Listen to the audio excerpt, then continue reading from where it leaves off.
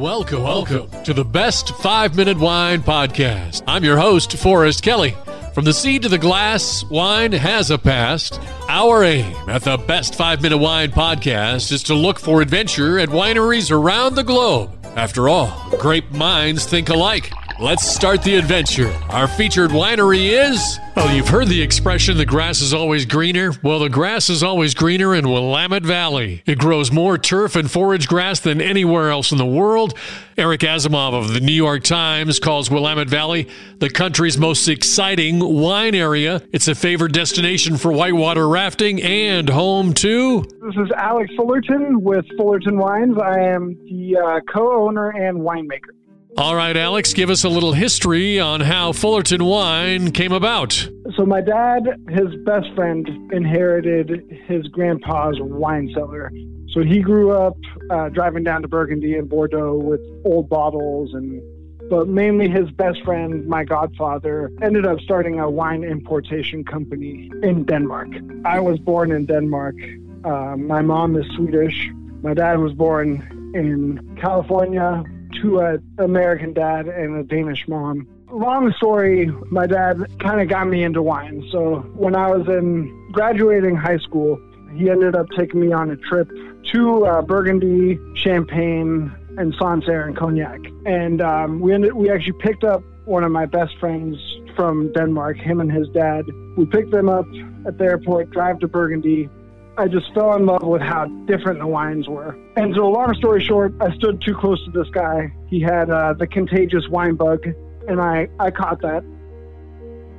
Since he's a big fan of wine, he kind of stocked me with some more affordable stuff throughout college. So we kind of started home brewing, had a little bit of a bootlegging operation going. My roommates and I got into fermentation that way.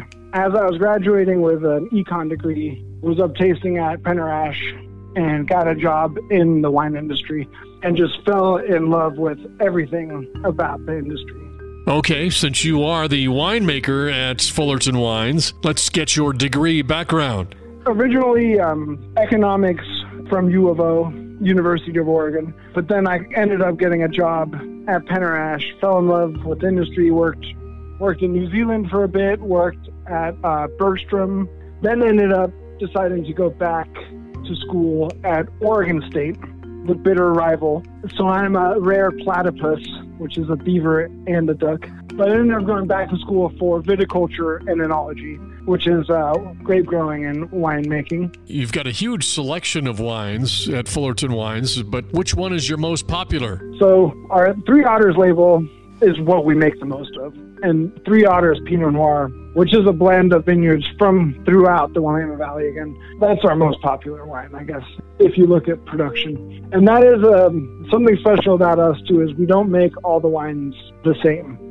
So we like to optimize each vineyard, and we do a lot of different production techniques. So we like to experiment. Sometimes the experiments work out, and then we move that direction. Sometimes we don't like it as much and move away from that direction. Three Otters really gets a huge diversity of different things while still maintaining what it is to be a Willamette Valley Pinot Noir, which is a little bit lighter, easy, approachable, but still with lots of flavor, some spice and earthiness, and then red tone fruit. Sometimes leaning into a little bit of darker fruit, but generally a redder aspect to the fruit profile.